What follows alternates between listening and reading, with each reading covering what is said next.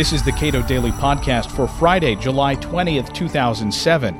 I'm Caleb Brown. Most presidential candidates are pushing universal coverage in healthcare. Michael Cannon, director of Cato's Health Policy Studies, doesn't like what so-called universal coverage implies.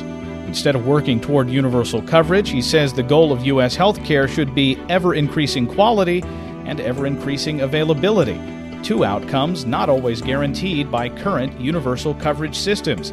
So he started a group he's calling the Anti-Universal Coverage Club. I had been wanting to generate a discussion, within the free market community about what should be the goal of healthcare reform.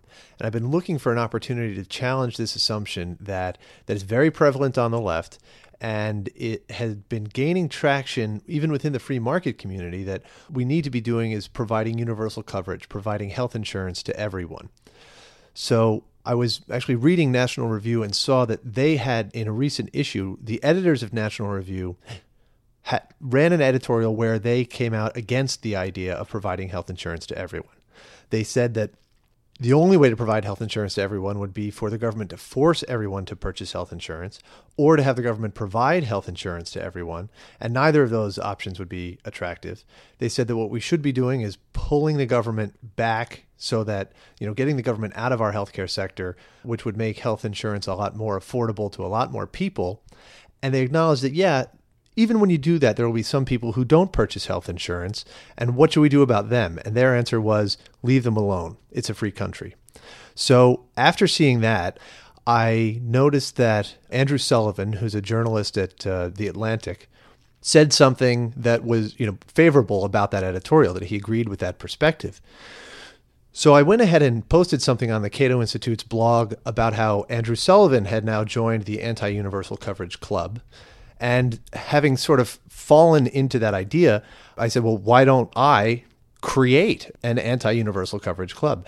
Come up with a few principles about what we should be pursuing with healthcare reform, and why, providing health insurance to everyone should not be among those principles or among those goals, and see who out there agrees with it, as a way of sort of generating conversation within the free market community about whether we want to pursue universal coverage or whether we want to pursue something else through healthcare reform.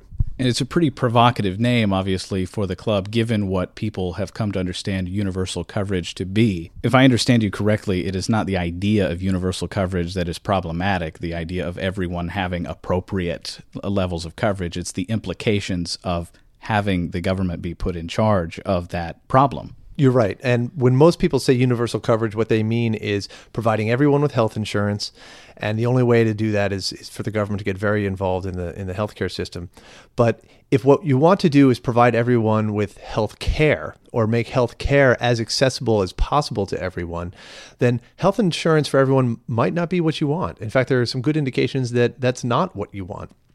If the government's going to get involved, there are other ways that the government can try to provide health care to people who need it, other than providing health insurance to those people. Health insurance is very costly because it's like giving people a blank check so that they can go and consume more and more health care, which drives up the cost of health care and can even make health care less accessible for others.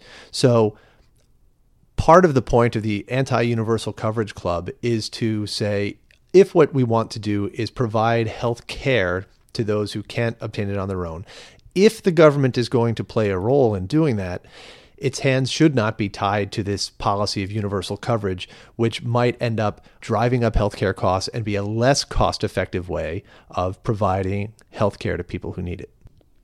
What indications do you have that universal coverage in terms of health insurance might actually produce some negative outcomes?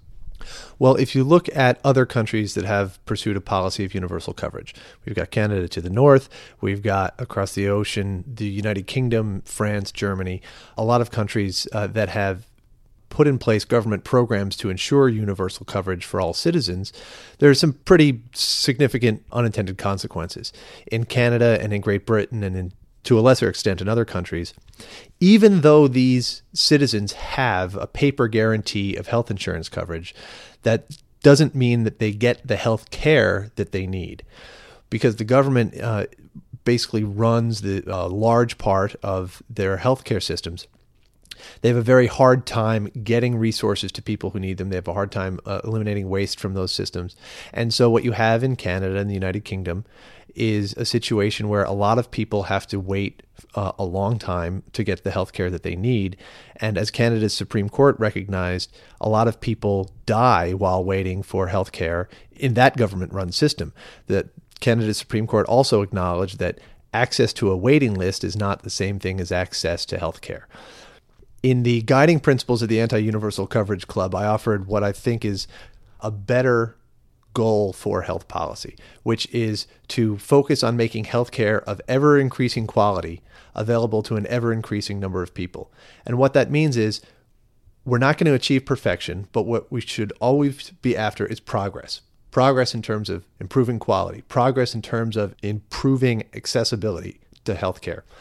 And there are a lot of indications that nations like Canada and the United Kingdom are not doing that. And I think a better approach that we've seen work in other areas of the economy and even in other areas or distinct areas of the healthcare sector is markets. Using free markets puts constant pressure on producers to improve quality and reduce costs, making all sorts of goods and services more accessible. It can work in healthcare too. And so I think that, markets are that's a better goal than just providing universal coverage to everyone. And it points toward markets as the solution. Michael Cannon is the Cato Institute's Director of Health Policy Studies. This is the Cato Daily Podcast. If you like this and other work of the Cato Institute, please consider a donation. You can learn more about that option at cato.org.